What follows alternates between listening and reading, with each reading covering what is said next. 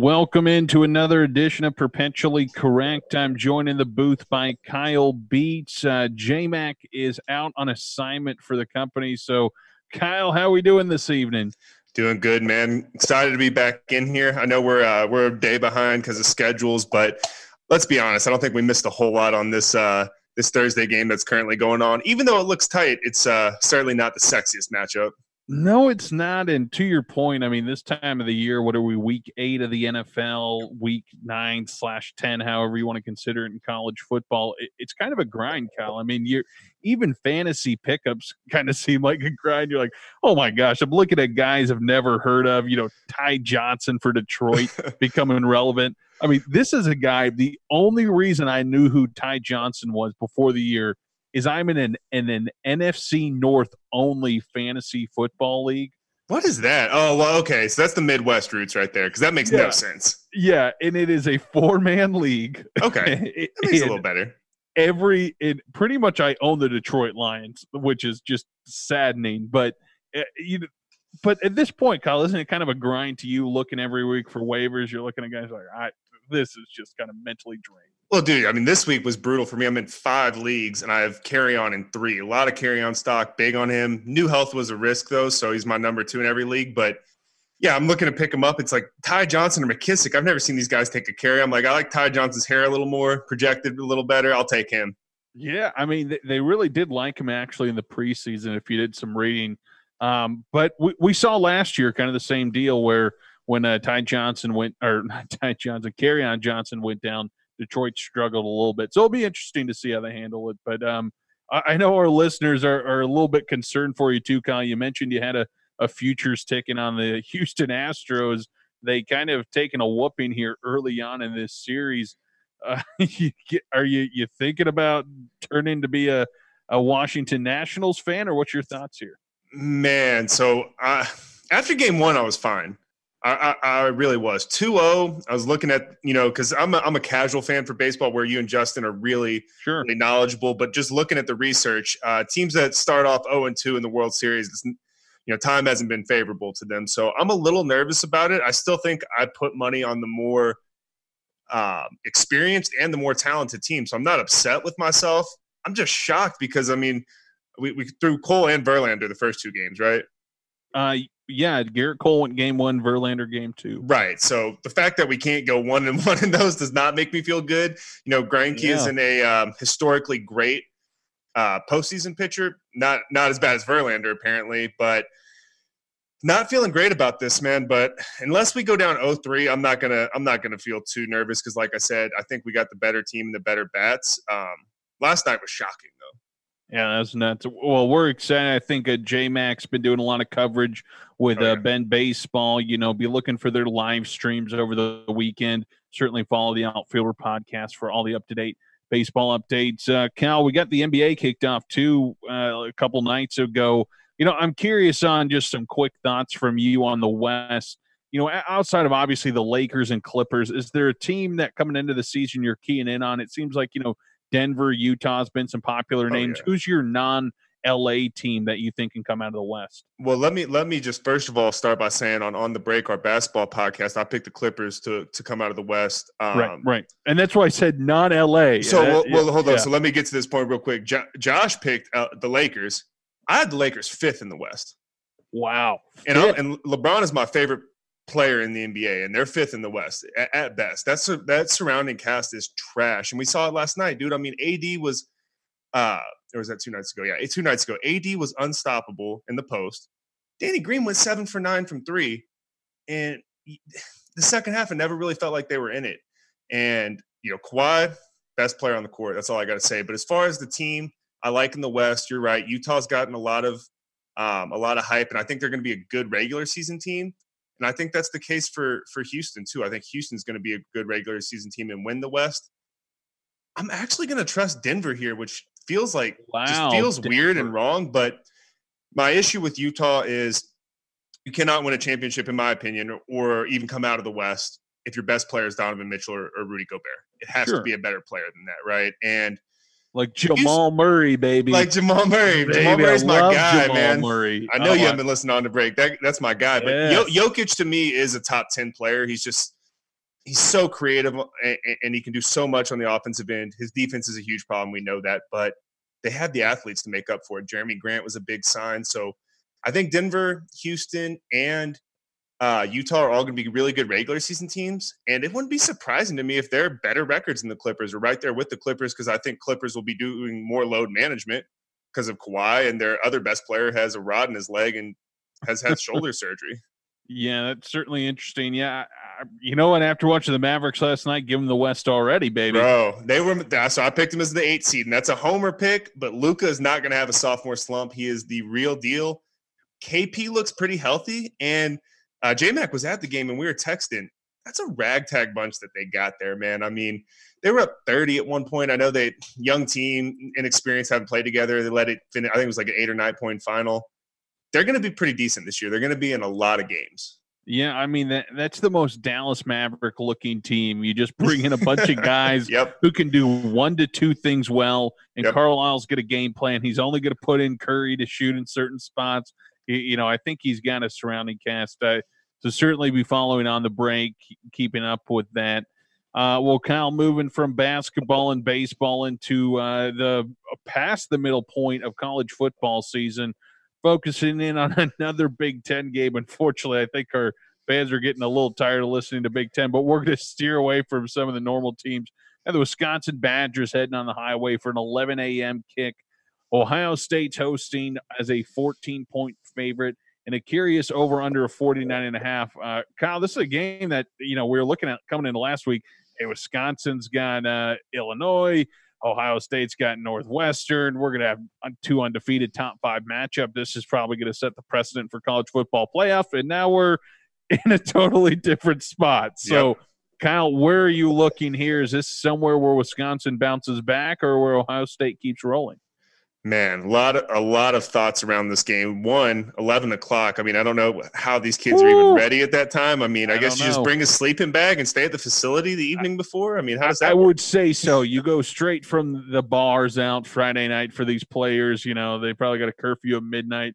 Just roll right in, you know, play some music, some ping pong. I don't know. That sounds about right. Yeah, so, I mean, Illinois was the play of a lifetime last week. Shame on me for our dog pick, not looking at Wisconsin's schedule to know that they would have overlooked Illinois. 31.5. Like, how did we not take that?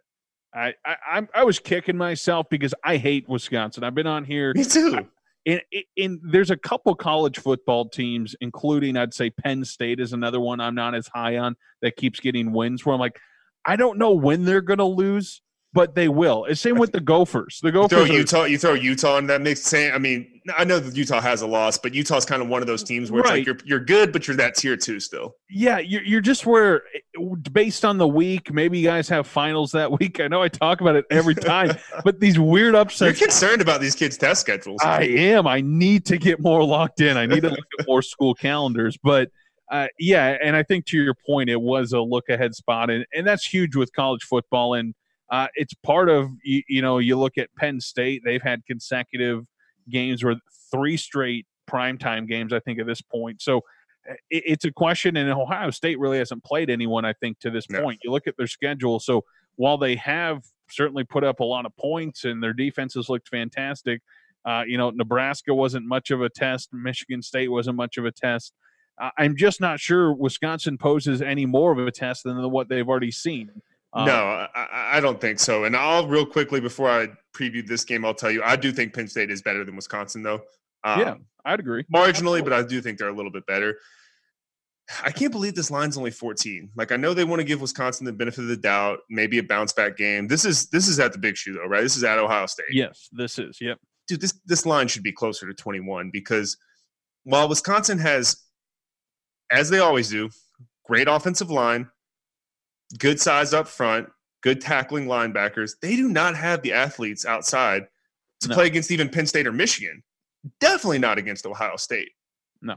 And this is a game that may start off, I don't know how I feel about this. Ohio State, I know this, though, from watching this year, and then I saw a stat. They're the best second quarter team, like, ever.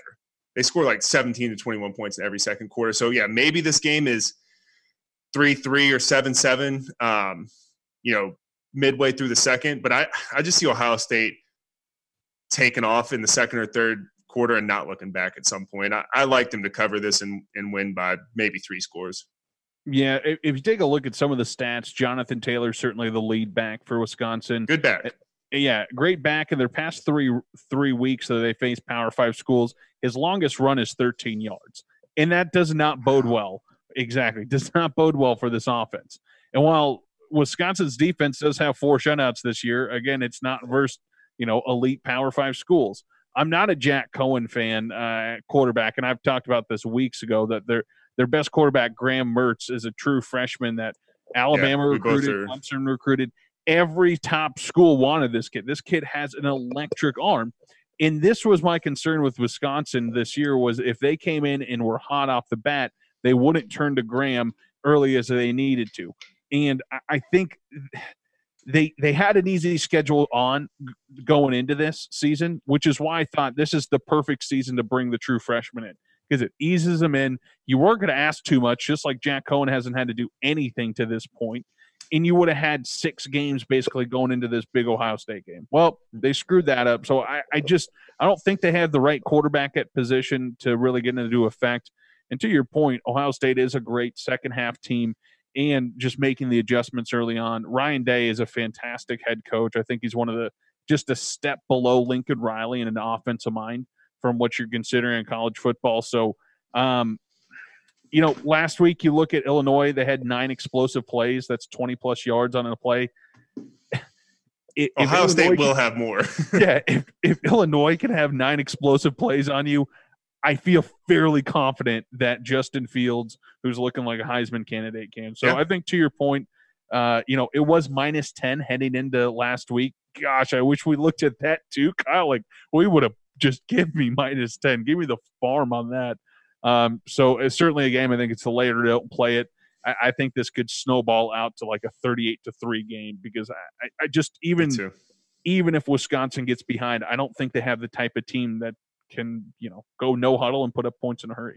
Yeah. And look at the history. I mean, Ohio State has, for the most part over the last decade, just absolutely dominated Wisconsin in these games, even when Wisconsin's been ranked top 10, top 15. Yeah. And we kind of are used to seeing this matchup in the Big Ten championship, which is funny. So I am kind of curious to watch how these two teams play because they're kind of used to that scenario. So kind of we're both in agreement there, kind of a lay it or don't play it. Yeah, I mean, if you're not laying Ohio State, I would stay away from this. The over-under is a little tricky because Wisconsin's going to want to run the ball, control the clock. I don't think they're going to be incredibly successful doing it, but I could see a lot of time ticking off here, and if Ohio State gets a big lead, I would stay away from the over-under, lay Ohio State or don't play it. Yeah, I think it's one of those live bet scenarios where, maybe if it does start slow, to your point, if you got like a, 3-0 end of first, maybe look for the live over. So Ohio State is going to put up points in a bunch. It is an 11 a.m. kick. Sometimes they're a little rusty in the morning. A little too groggy. I know, so you may. But, yeah, nothing we have strong sentiments on. To the big Saturday night game, Notre Dame heads down to the Michigan Wolverines.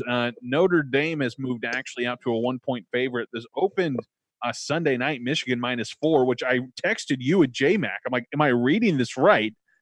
I don't understand why Michigan's a 4-point favorite.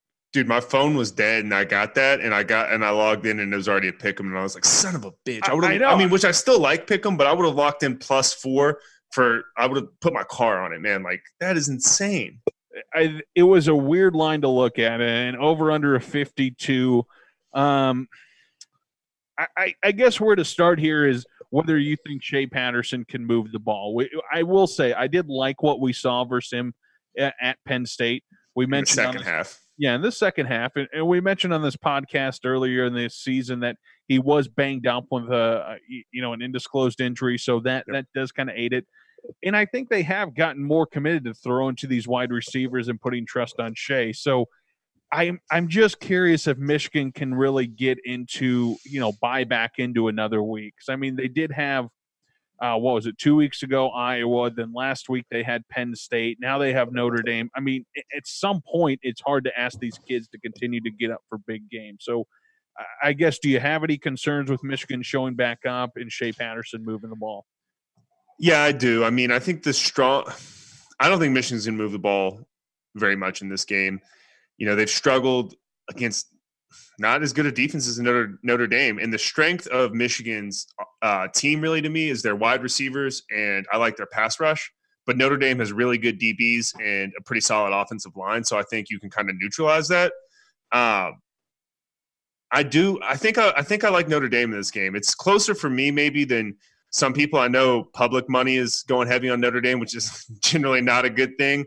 I love being able to try to work Notre Dame, especially if your book has it at Pick'em. I think it's -1 pretty much across the board. If you can work that into a teaser for 7 or 10 points, depending on how many teams you got involved, I like that a lot because Michigan's just not constructed to blow anybody out of a team of that caliber, at least. Yeah, I guess when I dove into the matchup, I almost understood the line movement a little bit, but now I'm kind of looking at Michigan as some value because I don't think they necessarily should be a dog at home.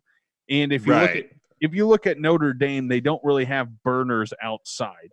And what's really hurt Michigan, they even had trouble with Iowa's wide receivers, but they have struggled so far this year with speed. You watch that Iowa game. All Iowa did was crossing routes, and Michigan's linebackers were, I swear, like a foot or two behind. Even last week, Michigan trying to cover Penn State's guys. It was just ugly to watch. It's going to be a long game at the end of the season against Ohio State. Well, that's what I'm saying. But this is a matchup where Notre Dame doesn't necessarily have that elite speed that we've seen. So I think if there is a scenario where Michigan's kind of bigger defense, they are slower, but it's a bigger, stronger team, this may be a situation where it plays to their advantage. Now, I do think they need to concentrate on Ian Book and not letting him escape out of the pocket.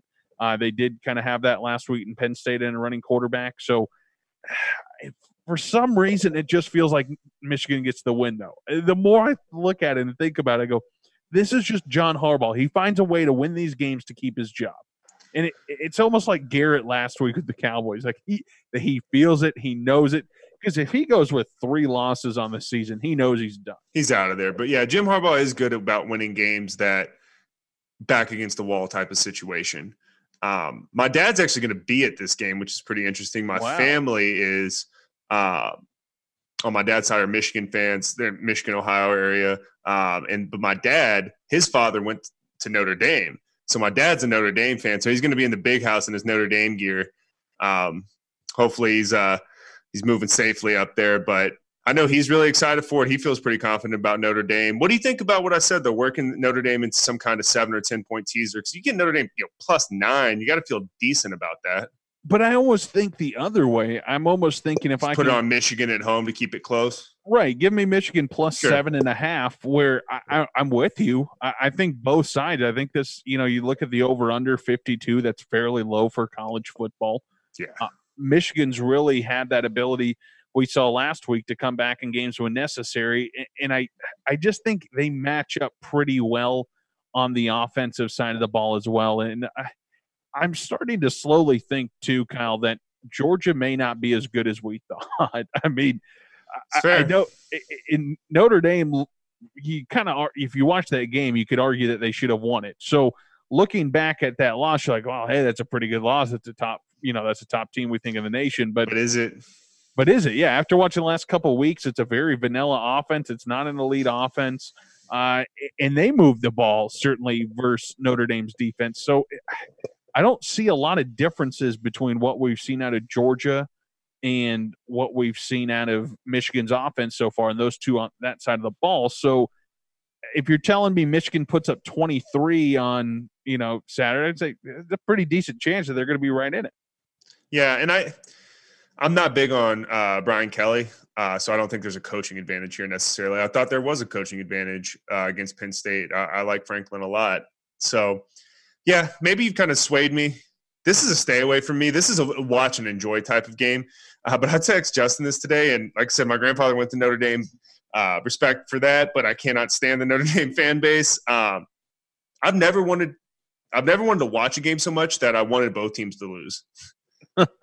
I know it is kind of, you look at that game like usually I cheer against both these teams winning. Right.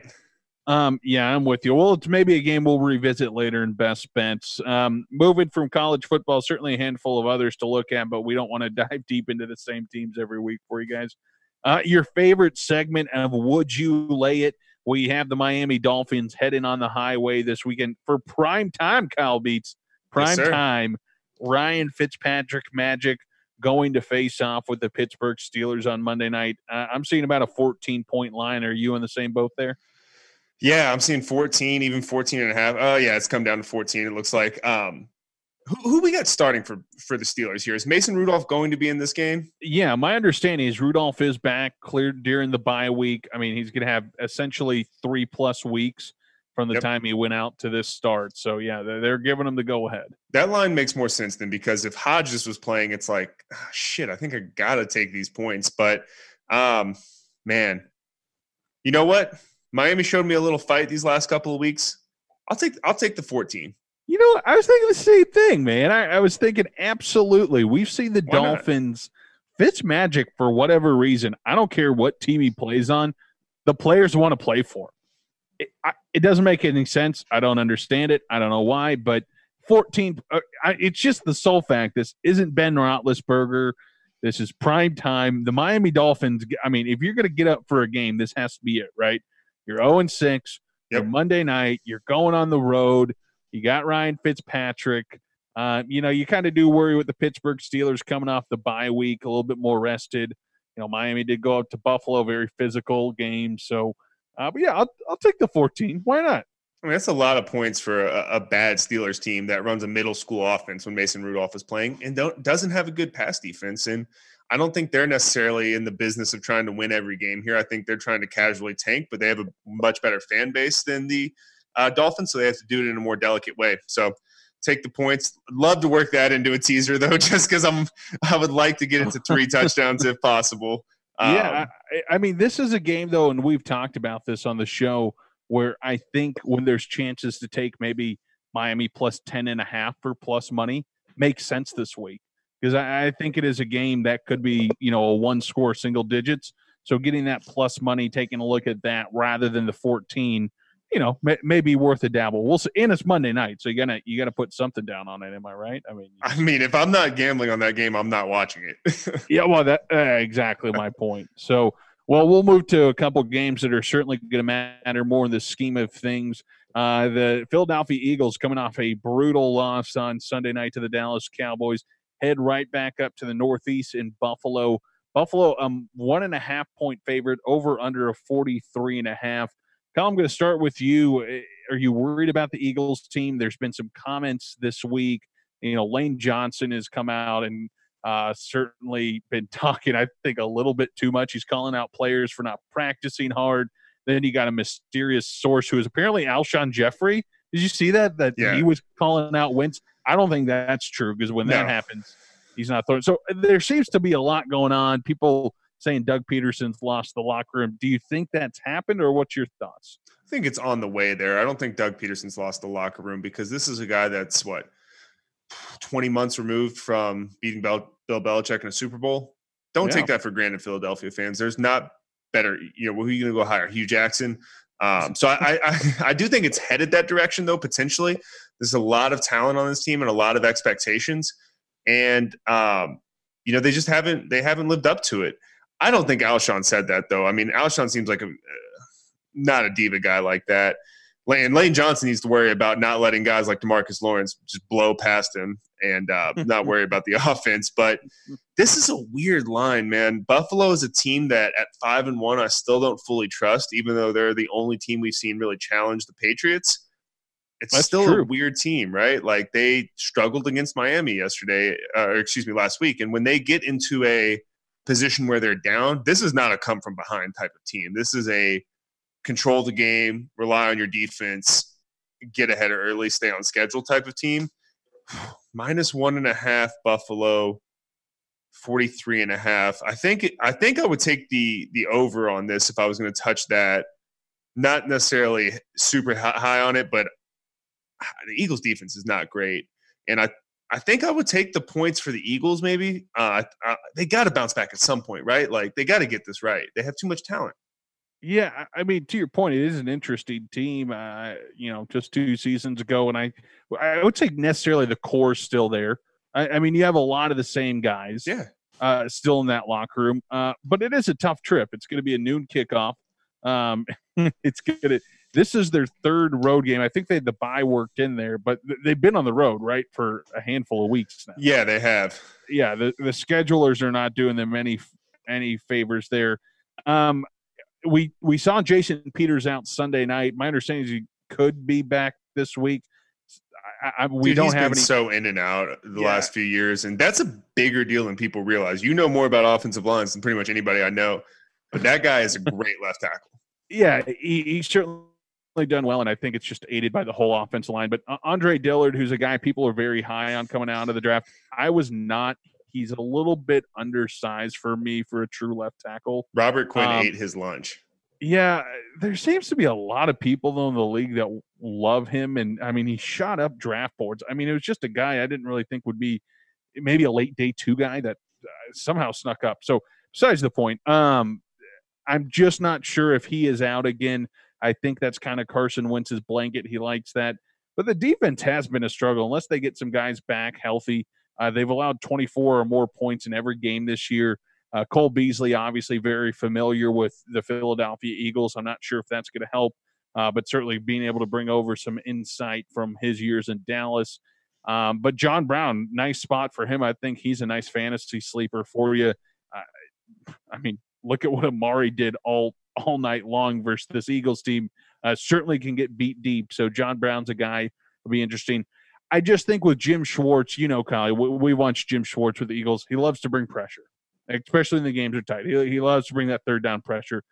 And I am interested to see how Josh Allen handles that because I don't think we've been able to see that yet with him truly. I mean, I think he's going to take off. I think he's going to stop looking downfield and take off, unfortunately.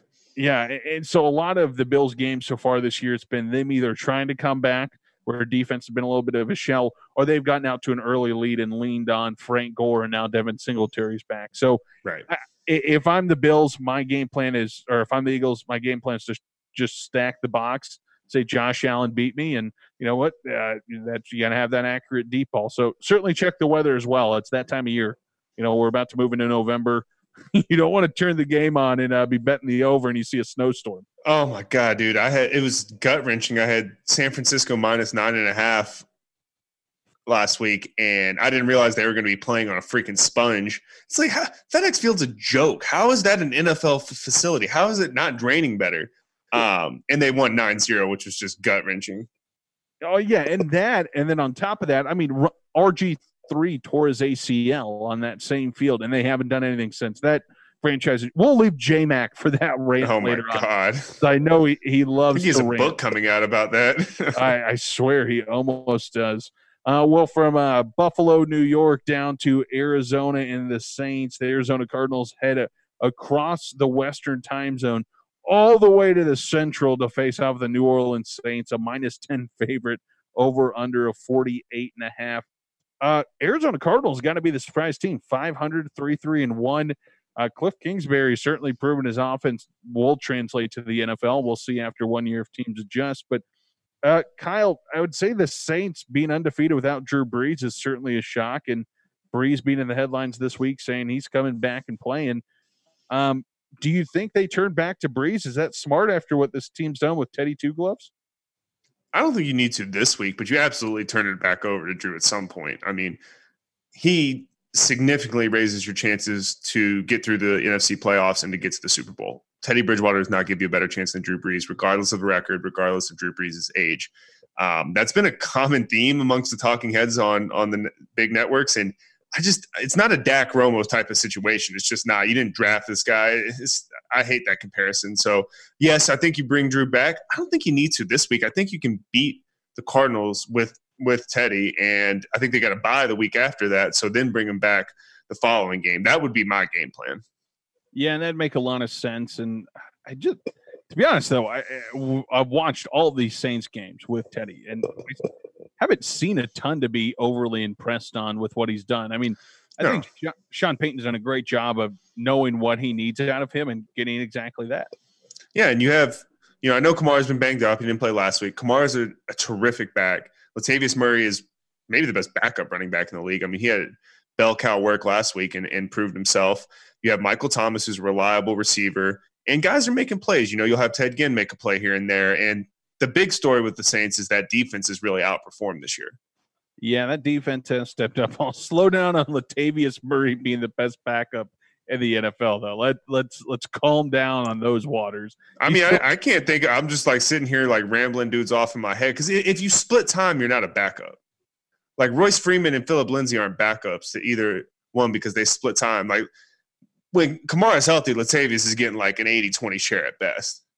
Yeah, maybe I should have clarified that a little more. Yeah, well, something we can look at for sure. I mean, there's a reason he's bounced around on 1-year contracts. I guess that's true. He's a straight up runner. We know what he is. Well, and that has a lot to do with Akeem Hicks being out for the Bears. But that's not a team we want to talk about around here. Yeah, the Cardinals Saints, interesting game. I think Breeze wants to come back. I think to your point, it makes sense for them to hold them off another week to allow the bye week to get all healed up. I mean, certainly if you told the Saints a handful of weeks ago, you'll be sitting here, 6-1. Do you want to rest Breeze another week to get healthy? You'd be like, I'll take 6-2, even if they lose. So absolutely, I don't see them rushing them back. I think it's going to be a similar game plan from what we've seen out of them, just running the ball straight ahead, staying forward. But Kyle, what is your thoughts with Teddy? Is this a guy that you're looking to go to a new franchise next year and take over and be the guy? Because I don't think Breeze is done after this year. He's not.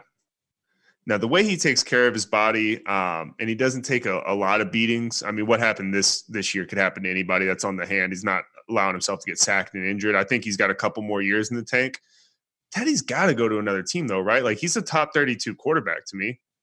Yeah, I mean, I think it would be interesting and on where he would land up. And I'm just trying to think in my head right now. I truly can't think of any. Tennessee? I mean, Tennessee and Denver are kind of those top two that you would say. I think Miami certainly wants to go in a new direction with, a guy like Tua. Right. I am interested on Andy Dalton on what his future lies. I mean, I still think Andy Dalton's decent. That line is awful. I do like Andy Dalton. I think I should say relatively. I think he's an above average NFL quarterback. You know what you're getting with Andy Dalton. Don't get me wrong. Like, he's certainly a starting caliber.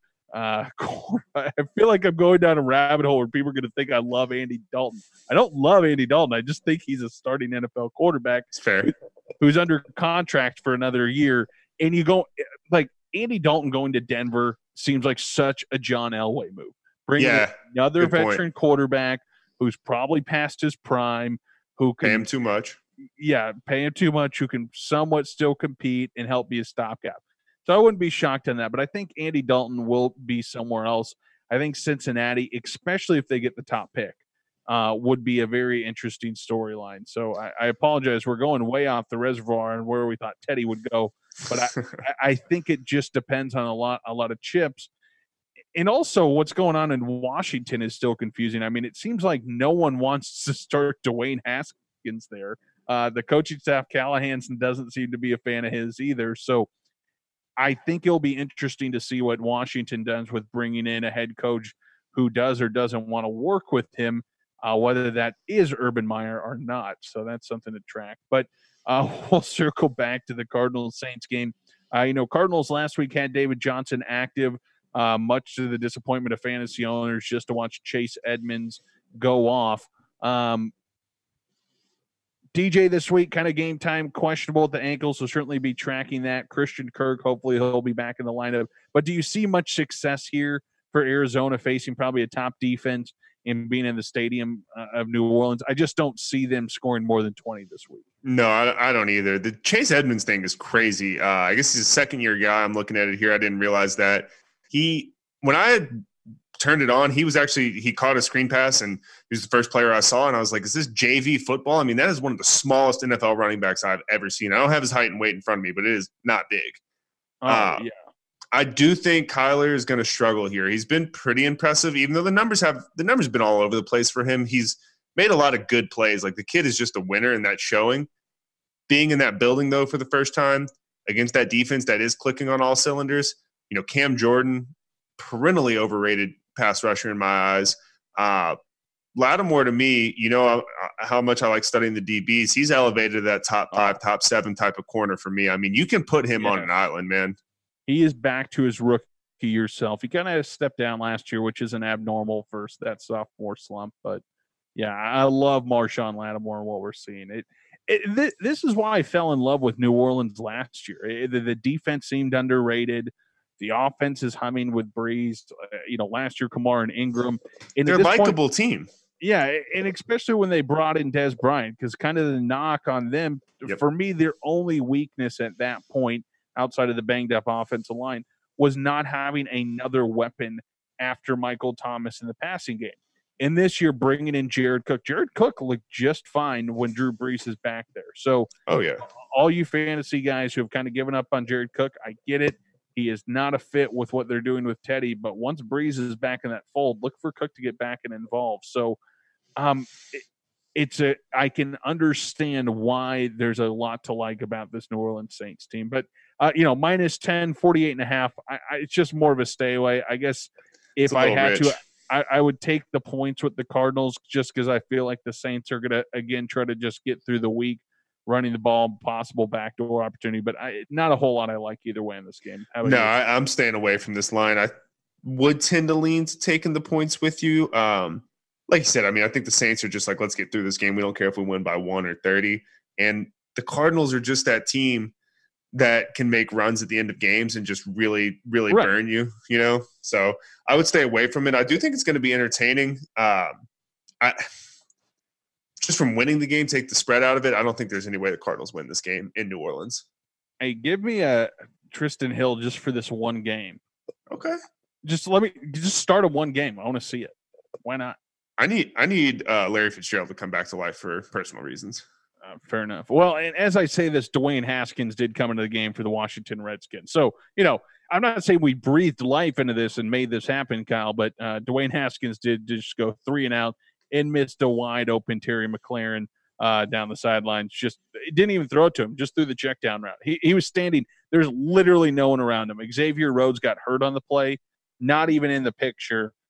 Wasn't a guy within 20 to 30 yards, and it didn't even bother. What's happening is he's realizing that this Vikings defense is faster than the Rutgers or Maryland defense. It's a bold thing. It is a bold thing. Well, certainly from one of the couple other top teams in the NFC, Carolina Panthers, kind of the surprise with Kyle Allen, head on the road after their bye week from their trip to London to the undefeated San Francisco 49ers. J-Mac's been all over the San Francisco 49ers to this point in the year, and they are a 5.5-point favorite. The curious over-under of 42 seems pretty low for these. I don't know if we're playing in another monsoon in San Francisco. They have back-to-back monsoon games. But, Kyle, I guess with you, is this a fraudulent San Francisco undefeated team, or are you finally buying it? I think I have to buy in at this team. I mean, if you're talking about, fraudulent teams that haven't played anybody – I'm not going to call New England fraudulent, but they haven't really played anybody. You look at New England, San Francisco, and Buffalo. They've all had easy schedules. I think Buffalo is the weak link out of that group for sure. I'm bought in on the San Fran team. The over-under is pretty low, but I think both these teams are going to try to run the ball 40 times. I think that's the recipe here, right? Yeah, I guess you'd have to think that. And Carolina coming off the bye, they had a couple things to fix. They've had some injuries on the defensive side. Brian Burns actually had surgery, the Florida State kid who's been fantastic. Yeah. They get a touchdown in London. I mean, absolutely a great draft pick for them. So I'm getting interested in Carolina's defensive health because they have had Quan Short injured as well. So a couple things to monitor there.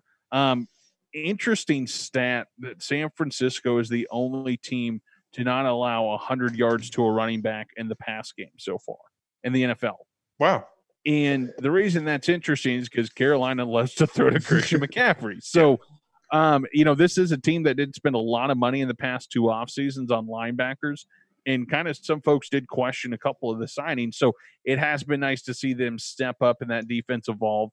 Certainly Bosa helps, and DeForest Buckner, I think, has just transformed himself this year across the defensive line. So I think it's going to be a tight game. I mean, the 5.5, certainly makes sense. I think it's a valid number, but man, you almost think, God, can I buy to 7? Because I just feel, to your point, it's going to be a run heavy for both teams.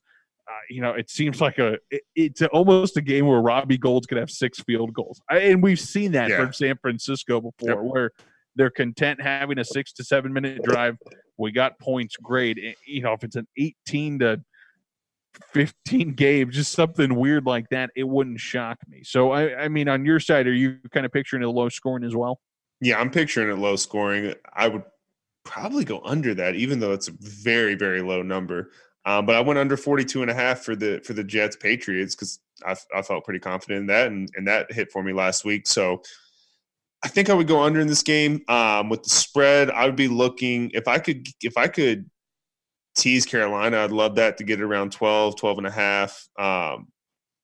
I think I like Carolina to cover this. I think it'll be a tight game. I wouldn't be shocked if San Fran wins, but something's got to give against this San Fran defense. They've been phenomenal. I don't want to take anything away from them. They haven't played anybody like Christian McCaffrey. No, they haven't. And I think to your point, there's some value with teasing here, and you could maybe add the under in there as well, because I just don't see these two teams combining for 50 points. I think both are going to look to shorten the game. And, after bye weeks, we typically see teams start a little slow as well. So if you are interested in Carolina, maybe a team that you look forward to bet live, maybe after a slow first quarter or first half, and to see them buy back in. So I don't know. I think we're going to learn a lot about these two teams. I think Cam Newton's done in Carolina. It hasn't been positive when you've been reading the tea leaves there, what they've been saying.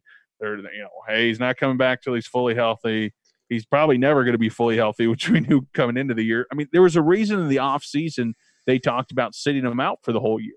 I mean, he needs surgery. He needs to be revamped here. So, and he did this to himself. Well, I'm going to blame a little bit of that on the NFL refs because they treated Cam Newton a lot different than other quarterbacks, but he did it to himself going out of the pocket too much early in his career. And, as big of a guy as he is, you can only take so much. But I'm with you. I think Kyle Allen takes that spot over. He's been pretty impressive so far.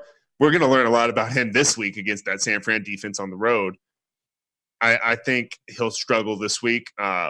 It's just natural, right? It's going to happen. He's going to lose a game eventually. Not to get too off topic, though, we talked about Teddy going to other teams. Cam's got to be better than at least 10 starters still, right? Yeah, and that was kind of my next thought is, I mean, I feel like you have to make a choice there. You've obviously found two starting quarterbacks in the NFL in Kyle Allen and Cam Newton. It feels like the organization is moved on mentally from Cam. So if they decided to completely move on from him, I mean, who would be a suitor if he did go down a path of saying, hey, I'm going to take a year off, in rehab? I think that'd be an interesting – I just think there's a lot of potential storylines this NFL offseason, including Jacksonville Jaguars. If Gardner Minshew continues these next couple of weeks before Foles comes back, I mean, what does that look like? Because Foles would definitely be a John Elway guy. Oh, definitely. Oh, my God. Be another statue quarterback. 3 for 60 all day, man. Oh, man. He would absolutely love that. So is Cam Newton, I'm going to pull it up here real quick, his contract situation. Is he done after this year with them, or is he extended it out? I think he's got one more year, but pull it up, and I'll give you my Cam 2 cents. Cam is a guy I love. His fashion sense is terrible. Actually, it's probably good. It's just ridiculous to me. But on the field, I love guys that love to play football. People think he's childish or immature, whatever. He took money for going to Auburn. Get out of here with that shit. You would have done the same thing. I like Cam as a person, and he loves to play the game of football, so I think he's going to try to get his body right. This might sound crazy, and you can't really do it because you took him second overall, but I would give up on Trubisky and try to bring Cam into Chicago because that defense is in a win-now state. Man, that is another topic of Mitchell Trubisky and his heirs. You got to feel like this week for him is an all-in effort type game versus the Chargers. That is – I don't even have words, but yeah. So Cam Newton, for everyone to know at home, he has another year through 2020 at $18 million, which is extremely low when you look at quarterbacks. Dak's about to get 35. Teddy makes $10 million as a backup. So you're telling me the highest, a top end backup is getting $10 million a year now, quarterback. So a starter. So I mean, I guess to my point, if I'm Cam, I'm going, all right, I'm going to be 31 next year. I have 1 year left of my contract. Let me have the surgery now, give me a season and a half, and then I'll go, plan a 1 year deal on a new contract and then see where we're at. I mean, that just makes the most sense to me. Yeah, I agree with that completely. And I want to see Cam go to a spot where he can compete. I wanted him to win that Super Bowl so bad, and he played not well in it. It just didn't work out. But I do think if he gets his body right, that there's still something left in the tank there. Well, for this week, I guess when more we've talked about it, I think laying at the 5.5 with San Francisco makes a little bit of sense. I think Kyle Allen, to your point, this feels like a game he could be a little bit rattled, even with the long bye week. Possibly comes in a little too shooken up. So I'm gonna be with you. I'm gonna take San Fran minus 5.5. How about you? Man, you just almost talked me out of it. But you know what? I'm going to stick to my gut. I don't want to do that to our listeners. Even though I don't feel great about this, I'm going to go Carolina plus 5.5. A lot of field goals in this game. I think you hit the nail on the head with that. Yeah. It'll be tight. Just feels like a Robbie Gould game. Feels like it. Well, for our last NFL game of the week, we have the Green Bay Packers, which was supposed to be probably one of the more premier games even of the season, heading to Kansas City. Kansas City now a 3.5-point dog, over under 48. Kyle, you've seen the videos that Kansas City released. Mahomes back at practice doing hurdle drills, throwing a football. Is he playing this week? I mean, I can't imagine after a separated kneecap they're rushing him back, but they also aren't ruling him out, and Matt Moore hasn't been told he's starting. Okay, well, if he plays this week, Andy Reid needs to be institutionalized and the training staff needs to be thrown in prison. The guy dislocated his knee like 6 days ago. Like, you can't – so that would be, 9-day layoff because it happened on a Thursday night game? 10? You cannot play with a dislocated knee. I know medical advances have come really far. You cannot do that. The original timetable is 3 to 6 weeks. At least take the 3 weeks, man. Like, I don't get it. Like, you're 5-2. You're in a division that I'm not too worried about. Oakland, Denver, and the Chargers are terrible. I don't think you have a concern here. You let Matt Moore go 2-2 or 2-3, whatever. You're still going to be in a good spot to make the playoffs. Yeah, it certainly, to your point, I think the division does aid them in the fact that not having to rush him back. Certainly a premier game. I think Green Bay is completely overhyped to this point. It felt like a spot where when you saw the Chiefs minus 3.5 themselves at home, I was like, I'm laying that all day. I mean, I think this Packers team is completely overrated. I think we saw the Chiefs finally make adjustments on the defensive side of the ball last week versus Denver, which was nice because after watching the Colts and Texans gash them on the ground, it was like, man, is this the same Chiefs defense that we saw last year? They made the changes to 4-3, brought in a new defense coordinator. So I think to your point, I think it's all just, a decoy really to get game planning for Green Bay. I think it's just Andy Reid trying to be, a little bit smarter than most coaches and not ruling Mahomes out right now, because that just forces them to look at a few more things maybe than you could. So Mahomes, I think to your point, Dr. David Chow on Twitter went over it. It is about a 3 to 6 week injury. He kind of outlined the severity of it. But even rushing him back can cause some, long-term damage. So I think at some point Kansas City is going to have the thought of, do we want to play for this year, bring him back, knowing that possibility, or do we just want to let him have the surgery, know that this guy's going to be our quarterback the next 10 to 15 years, and move on? Dude, if this was a competent organization, they would certainly do the latter and have the surgery, give him the proper timetable. He's still going to be back for the regular season. That's the thing. This is not an ACL, and because guess what? And I know you don't want to hear this, and we're not going to dick ride the Pats. We'll leave that to J-Mac. They are not going to beat the Patriots in an AFC championship game this year. It's just not going to happen. There's going to be another D Ford type of moment because just God is on the Patriots side for whatever reason. Yeah. I don't think this is their year. And I mean, I like the team a lot. I said 4 weeks ago they were the best team in the NFL. You can be the best regular season team in the NFL and not win a Super Bowl. Yeah, no, I'd agree with you. So to your point, I think it's the smart move to do the surgery, play the long-term play, chalk it up. I mean, this is a team that's already riddled with injuries. The left side of your line's hurt. Watkins has been banged up. Tyreek Hill's been banged up. Chris Jones, they're arguably their best defensive player, right, missed the last 2 games, trending to be out again. I mean, you did hit a good point, though. The defense has figured some things out. The pass defense isn't all that bad. Tyrann Mathieu still out there making big plays. The run defense has been an issue, and they sewed it up a little bit against Denver. We'll see what it looks like against the Packers. But that's been injuries, to your point, Chris Jones. When you're missing your 2 of your starting defensive tackles, I'm sorry, it's tough to overcome that in the NFL. Yeah, and Chris Jones is a perennial run stopper. He's one of the best in the league. But the Packers do have two pretty good backs that I like, that they spell each other well. Obviously Devontae's not healthy. Valdez-Scantling and Geronimo Allison are going to play. Neither of those guys are 100%. You got Camaro out there. I can't even pronounce this guy's name. He's running routes. Get me a contract. I mean, I think they're going to have to run. They're going to have to run the ball a lot. You got a guy named Brian Pringle out there. I mean, what a name, Pringle.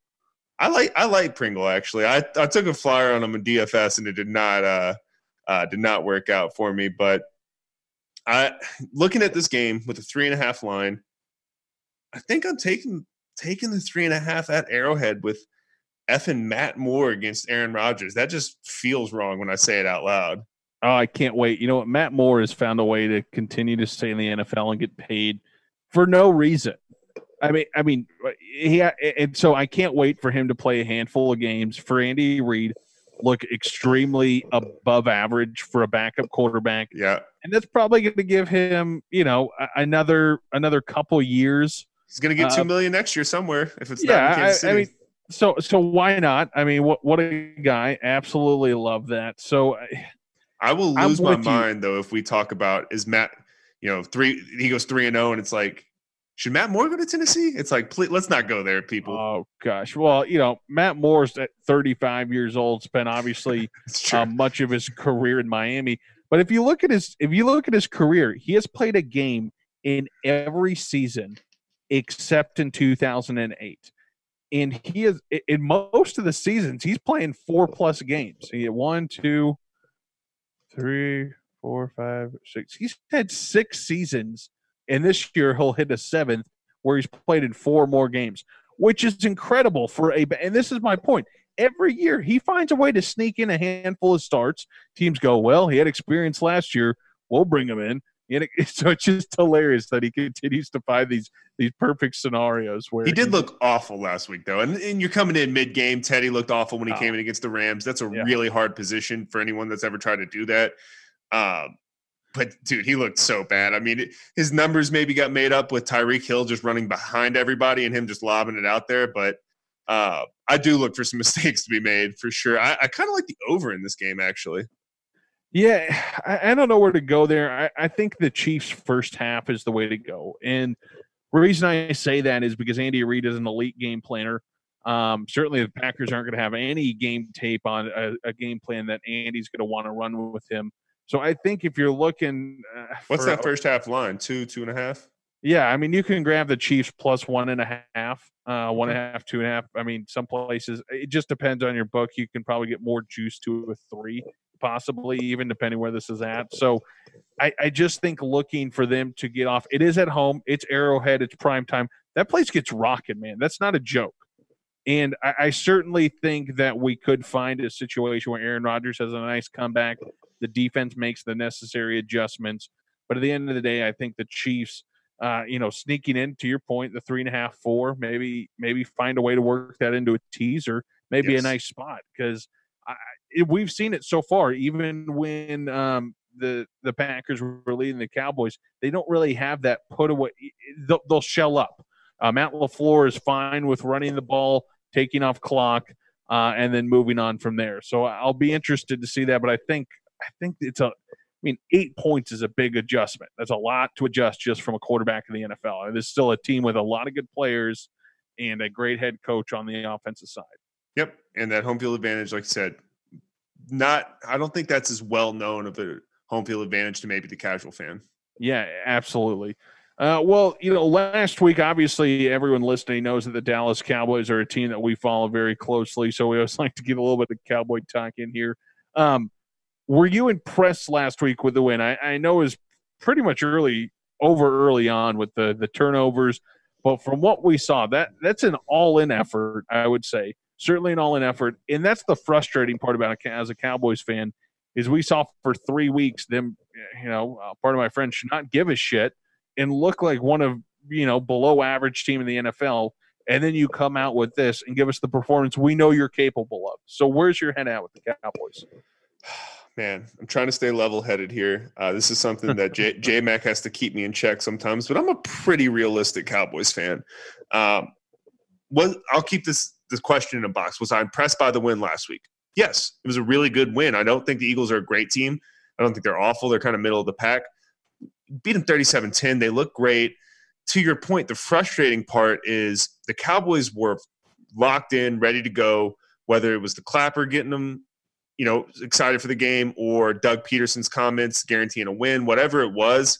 Maybe Dak rallied the troops. Those guys were locked in, wanting to play. You could see it on everyone's face. You could see the intensity.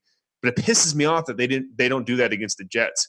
Because teams like the Patriots and the Saints, they just get ready to beat anybody's ass that's in front of them. They don't care who it is. And sure. I get tired of the Cowboys overlooking teams and not taking teams seriously, and it just drives me crazy. That being said, they're going to go. They have a bye this week. They're going to probably beat the Giants and be 5-3 and be in a pretty decent spot. To me, they're still in that 4-7 range, 4-6 range in the NFC. They're not an elite team, but really happy with what I saw. Absolutely. Yeah. Well, I'm with you. I think it is an exciting thing to see. Hopefully everyone doesn't go on vacation during the bye week. I mean, you kind of worry about that now. These guys coming back flat. So they have the Giants on deck following the bye week. You got to build on the momentum because from there it goes into a gauntlet where you're facing like the Bills, the Patriots, you got the Eagles mixed in there again.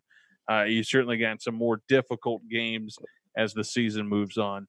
I know we're nearing that midpoint way in the season. I wanted to get a quick thought from you on your maybe an over and underachieving team to this point. Is there anyone are you sticking out to you so far? Yeah, I mean, a lot of teams came to my mind. I'll start with my overachiever, and a lot of teams came to mind, but I think an important thing to do when you're looking at who's overachieved and who's underachieved is what were the expectations coming into the season, right? Not just your total record. And, call me crazy on this. The overachiever to me is Arizona at this point in time. I thought this team would be 3-13. They've already got 3 wins. Now, do I see this team making the playoffs? Probably not. I see like a 7-8-1 record seems pretty realistic, but for all the scrutiny we heard about Kyler Murray and his size, and for Cliff Kingsbury and being 5-7 in the Big 12, how's he going to work it in the NFL? They've been competitive in a lot of these games, and to me, that's the overachiever. There's a I look at a team like Minnesota, they're overachieving a little bit, but expectations were pretty high. They were there a few years ago, and I just don't trust Kirk really, and I feel pretty confident with Arizona being a big overachiever this far. Yeah, I would agree with that. And I think certainly that they have done a lot more than folks thought, and but I think it is interesting to see, a guy like Cliff come over, had middling success in college football, but now turn over at the highest level and be successful. So It has been interesting to watch. I'd say certainly on the overachieving side, it has been the Green Bay Packers for myself. Sure. I think I misspoke. I said Zach Taylor earlier for their head coach. Certainly Matt LaFleur. Just all these former assistants of Sean McVay who haven't done anything to be a head coach get me really confused. But to that point, Matt LaFleur, I just didn't really think was set up to be an NFL head coach. He was kind of a guy who I thought just people were getting wrapped up in the places he's been around to bring him in. So, and honestly, from what we've seen out of Green Bay so far, they seem to just win every lucky game. I mean, the point, there was a pass interference that was not called in the Cowboys-Green Bay game that turned into an interception. Dude, the Detroit game was just, oh my God. Yeah, the Detroit game for the flag. So we don't even need to get into that far of it. So it's just a team where I think the defense is much improved. Zadarius Smith has been fantastic for them. But if you're telling me they're 6-1 team and deserve, a bye in the first on the NFC, I just don't see it. I mean, this is a guy back in 2005 that was a quarterback's coach at Notre Dame, and then he spent 3 years in the NFL. One of them was Sean McVay, and suddenly he's an NFL head coach. So I think that's a big jump to go from being a quarterback's coach with Brian Kelly at Notre Dame to 3 years later taking over and running a whole NFL team with one of the 32 best jobs in the land. So that's my overachieving team. I certainly I've mentioned this before. Green Bay feels like the Dallas Cowboys of last year where they're winning every one possession game somehow. Yep. So good for them. hopefully that turns out the same as the Cowboys and a second round exit, because I cannot stand Aaron Rodgers just sucking the soul out of the NFC. But that's a good point. I didn't think about the Packers because I guess I thought expectations were relatively high, but not this high, not to be the best team thus far in the NFC or second best at worst. I think their over-under was 9. Correct. And they were the third favorites in the division. They're going to blow past 9. And to my pick, the Cardinals were 5. And I think they'll beat that number. Right. So, I mean, it's just kind of interesting to look at. And it's just more on a rookie head coach. It's just so tough to do for those guys. So Agreed. Overachieving to underachieving, Cal, who's been someone that's been more of a disappointment and hasn't done what they thought. I think we may be on the same page here, but we'll see. Got the Cowboys in here? No. Dude, this was a hard one for me because the first two teams that came to my mind were the Falcons and the Chargers. But we expect the Falcons and Chargers to shit all over themselves and find a way to not be good, right? So yes, the team for me that's an underachiever based on expectations, once again, because I think we're expecting Super Bowl competing this year, is the Chicago Bears. I've not been impressed by the Chicago Bears one bit, and I think it speaks to the bigger issue is what are they going to do at the quarterback position moving forward so they don't squander this defense that they have. Sure. Yeah, I would agree, and I think Akeem Hicks going down has hurt them. Yes. There's just not been a ton of stability, but to your point, it's the same offense last year. And they can't do anything. So I think it's going to be a team in the offseason we'll have fun talking about. My disappointment, to your point, has to be a team with relatively high expectations, the Cleveland Browns. Oh wow, good. Yeah, that's a good one. I'm a big Freddie Kitchens guy.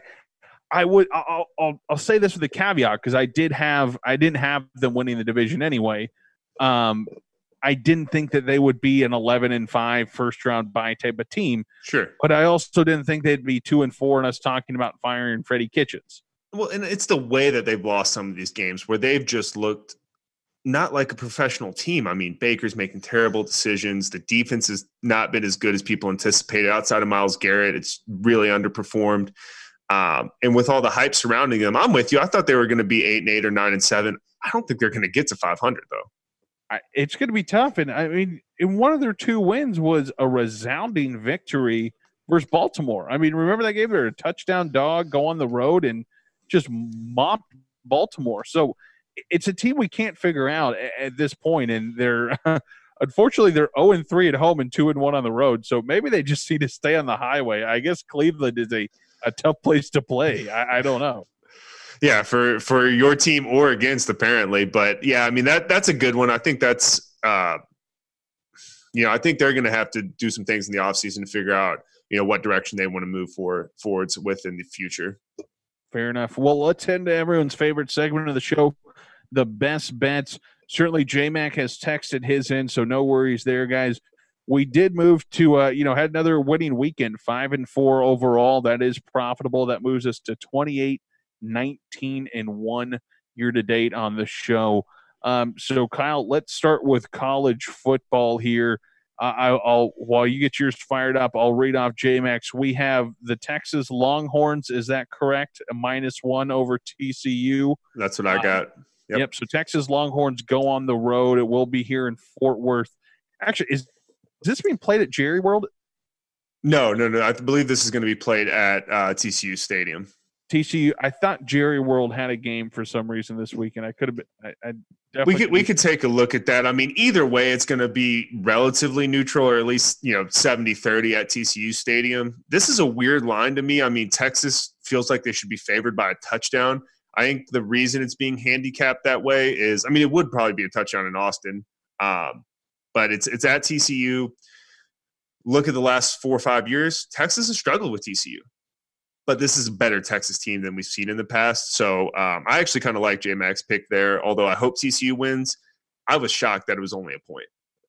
I guess my only concern there with the Longhorns and TCU is, as you mentioned, Gary Patterson, great head coach, if he finds a way to really slow down Sam Ehlinger, because he's been fantastic this year. I mean, UT's defense has obviously been the problem. Dude, their DBs are beat up and the backups are not good. Yeah, so it's going to be – I can't wait. TCU's got a true freshman quarterback. Fun to watch. Love when Gary starts a true freshman because by his junior and senior year, he's going to have a heck of a team. Oh, Duggan, that kid's going to be a great player. He's He looks like he's a little rattled right now. He's wide-eyed every time they pan to him, but I think that's a good pick for J-Mac this week. Yeah, absolutely. So where are you heading for college football there, Kyle? So I'm going to head to the Big Ten, a conference that we seem to talk about ad nauseum, and a conference that we have no read on, so why not go there? Right. And a team that we kind of dogged on a little bit. I still think they're the second best team in the Big Ten, though. I'm going to take Penn State. It's moved down. It's opened at 6.5. It's at 5.5 right now. They are at Michigan State. Michigan State is due for a bounce-back game at some point. I don't think this is going to be the one. I think Franklin has these guys locked in. Penn State does have Minnesota next week, so you wonder, is this a look ahead? But I think guys that are around in the Big Ten still take Michigan State more serious than Minnesota, regardless of rankings. So I'm gonna lay the 5.5 for Penn State. Man, I can't wait for that game. I mean, Penn State has faced Iowa, Michigan, and now Michigan State. That's a gauntlet of a schedule. And I guess right now you could throw in the undefeated Gophers as well. So. I think they're going to run through that schedule until they hit a brick wall at Ohio State. Oh, I hope so. That'd be great to see both of them undefeated. So we're certainly going to look into that game. I'm going to take a team that we talked about earlier in the show, Ohio State. I think Kyle, both and I agreed -14 is a heck of a number. Certainly not getting the value after last week where it could have got -10. But neither one of us really saw an area where Wisconsin's going to excel. So I thought about going first half just from them, just that worry if Ohio State gets up 21 and they take the foot off the gas. But no, give yourself the full game. They're going to blow them out of the water. I actually did not. I wanted to make this point for you. I did not take Ohio State because I knew you were one of the two of you were going to do that. Nice. Yes, I love it. I love it because I think we both agree that this just seems like I think 38-3. That's my guess. 38-3 Ohio State. Jeez.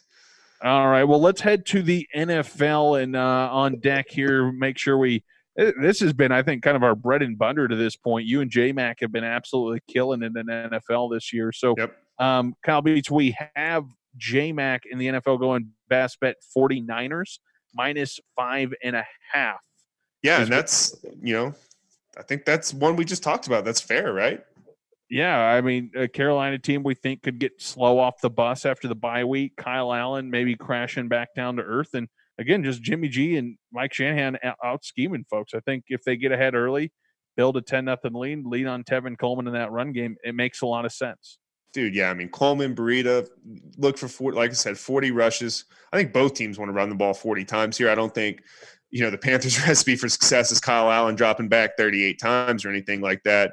But, yeah, I mean, what you just hit on the head there, let this defense do their thing on the road. Kyle Allen is going to slip up one of these weeks. I think this is a good week for that to be 5.5.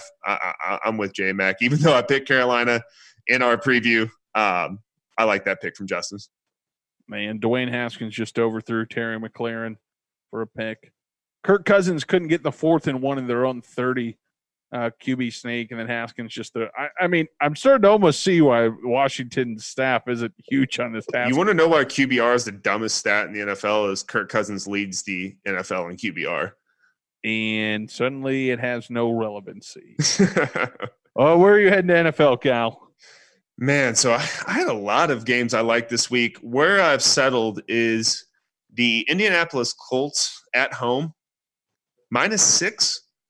Ooh. I do not like this Denver Broncos team. They won a couple of games, and I'm thinking, okay, are they finally figuring it out? No, this is still Joe Flacco. This is still a team with, they get rid of Emmanuel Sanders this week. That's a big deal. We didn't talk about that in the San Fran game, but that is a big deal. So they have Cortland Sutton and a bunch of non-weapons, really. The defense is not what it was at a championship level. I think it's still slightly above average, but I think this Colts team is just solid across the board, right? Like, they don't have a QB problem. Jacoby Brissett is a starting QB. Good running game, great offensive line. T.Y. is healthy. They got enough guys to make plays, and the defense is solid. I don't see how the Colts don't win this game by a touchdown. Yeah, I guess I'm just not sure if the Colts are there yet on a team that can, go double digit. I know it is -6, but you're essentially asking for a 2-score. Well, I look at it this way: they beat they beat my Houston Texans by a score, and I think Houston is maybe overrated, but still a better team than the Broncos. Sure. Yeah, I just, to your point, I don't have a great feel in Denver. Every time I think they're done, this team's given up. Then they had that all-in effort, versus the Chargers where they went and destroyed them on the road. So it's just a weird team. I think it's more of a stay-away game for me, but I certainly understand the thinking. Just Right. another team coming off a bye. I'm going to head to you just mentioned the Houston Texans for their team total over 28. I just think this is a situation where Deshaun Watson's going to go off this week. Certainly some nice matchups for the Houston Texans offense as they move forward. And I think after that game versus Kansas City, I think they just have a ton of confidence as they continue to move through their schedule. And I mean, I know you've been all over the Houston Texans, have a lot of great insight, but the Raiders defense, I just don't think has a chance to shop Deshaun Watson and Nuke Hopkins. I think DeAndre Hopkins is a guy you got to make sure you're firing up this week. Try to get him in a trade, throw him in a DFS lineup. But I think this is just a situation like we saw last week. Aaron Rodgers roast this Raiders team. I don't want to worry about them getting into a shootout because I do have questions on their defensive side because I could see like a 30-27 weird score. So I'm just going to take their team total over when they're at 24 at halftime. I'm just going to sit back and relax. Yeah, I like that a lot. I forget to look at these team totals because it's not like your typical bet, but that's such a great play. I agree with you completely. I think these teams are both going to be able to score on one another. Makes me want to look at the Wisconsin team total, and I think you're clearly under that as well. I mean, I bet Wisconsin's team total is got to be 11.5, right? I mean, got to be somewhere right in there. Yeah, it's very low. Yeah, it's 14.5. Oh, I'm kind of looking under there. I don't know if they put up 14 points. That's I don't think so. Yeah. Well, let's head to our underdogs of the week, Kyle. J-Mac has texted us in a team that I certainly have loved to this point. The Tampa Bay Bucks. They head on the road to face the Tennessee Titans, who, I mean, barely stuck out. I mean, last week with a victory, they had to have 2 touchdowns called back, a fumble that was a questionable fumble with a recovery, and then a touchback to get them off of the 1-yard line just to kneel it with Ryan Tannehill. J-Mac has some ties with Ryan Tannehill. Not sure if he's got some insider information on this week. Maybe Tannehill's throwing the game. We can't be for sure, but if J-Mac's going against Tannehill, all I know is lay it with the Bucks, or don't lay it, take the points, take the plus money on the money line, because if there's a guy who knows Ryan Tannehill's game the best, it is J-Mac. Yeah, and I'm with you. I like the Bucks a lot in this spot. Love working them into a tease as well. You getting that to 8 or 9 feels like almost a lot because Tennessee just can't score. And like you said, I mean, this is an anemic offense. They got lucky to beat the Chargers. That's just Chargers fashion to lose a game that way. It's crazy to say that. I don't even think the Bucks will piss a game away as bad as the Chargers did, which is insane because Jameis might turn it over 6 times and they'll still cover this. That was pretty bad. I was sitting there watching that game, and I couldn't believe what I saw. 2 overturned touchdowns, the fumble. I mean, I know plenty of people have made the jokes, but it literally was exactly how the Chargers lose big games, just like that. Yep. So tough to see. Cal, where are you heading for your dog of the week? Man, I feel nervous about this one. I'm going back to the college ranks where I've been up and down. I've either just nailed it or been awful. Like every college pick I've had this year, we need to like track this, I've either covered or missed by over like 2 scores. I'm going down to Florida State here, and I'm taking the points for the Syracuse Orange. They're plus 10.5 at Florida State. Wow. Both these teams have underperformed greatly this year. I think this is a game that we see a lot of points scored in very strange ways. I don't know if Florida State's going to be able to beat any decent team by 2 scores. So I'm going to take the 10.5 for the Orange. And Willie Taggart, a lot of pressure down there in Florida.